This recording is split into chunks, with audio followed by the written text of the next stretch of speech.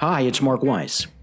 Before we begin, I want to let you know that my newest book, The Medical Group Governance Matrix, is now available at Amazon.com in both hard copy and Kindle formats.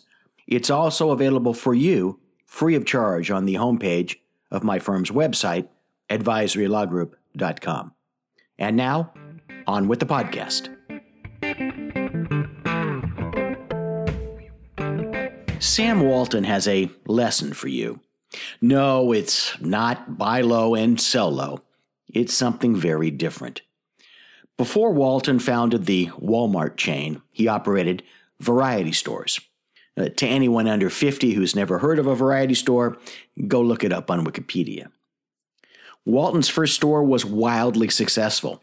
That is, until he realized that he had signed a short-term lease with no renewal option. At the end of the few-year term, the landlord not only took back the space, he took over the operation of the store. Has your medical group made the equivalent mistake? Many have.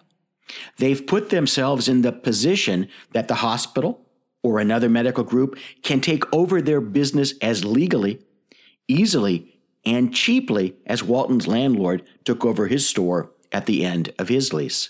For example, a hospital-based group, let's call it Trusting Falls Medical Group, has a 3-year exclusive contract with St. Mark's Community Memorial Hospital.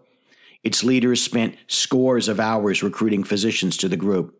They've developed trust with the referring physicians, with the medical staff at large, and maybe even with the local community in general. Then, towards the end of the contract term, the hospital announces that it's not going to renew the contract with Trusting Falls. Instead, it's going to send out a request for proposal to 4 large national groups. How will the winning group staff the facility? With most of Trusting Falls physicians. You can do much to avoid this type of situation by taking to heart what Walton did next. He made sure that he always held very long-term lease rights.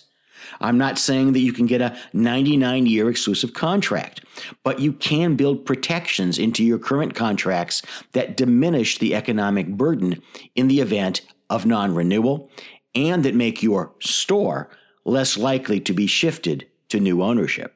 Note that this issue, in slightly different dress, also impacts office-based practices. For example, you wouldn't be the first cardiac surgery group to find that the hospital has recruited more than half of your surgeons to become the poster docs for the hospital's new cardiac care center. Your position in the new regime? Well, there isn't one.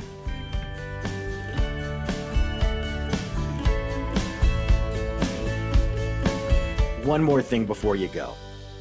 Make sure that you catch every episode of the Wisdom Applied podcast by subscribing online at www.advisorylawgroup.com. While you're there, don't forget to check out our other complimentary educational materials. They're all free, and they're there for your benefit, so take advantage of it.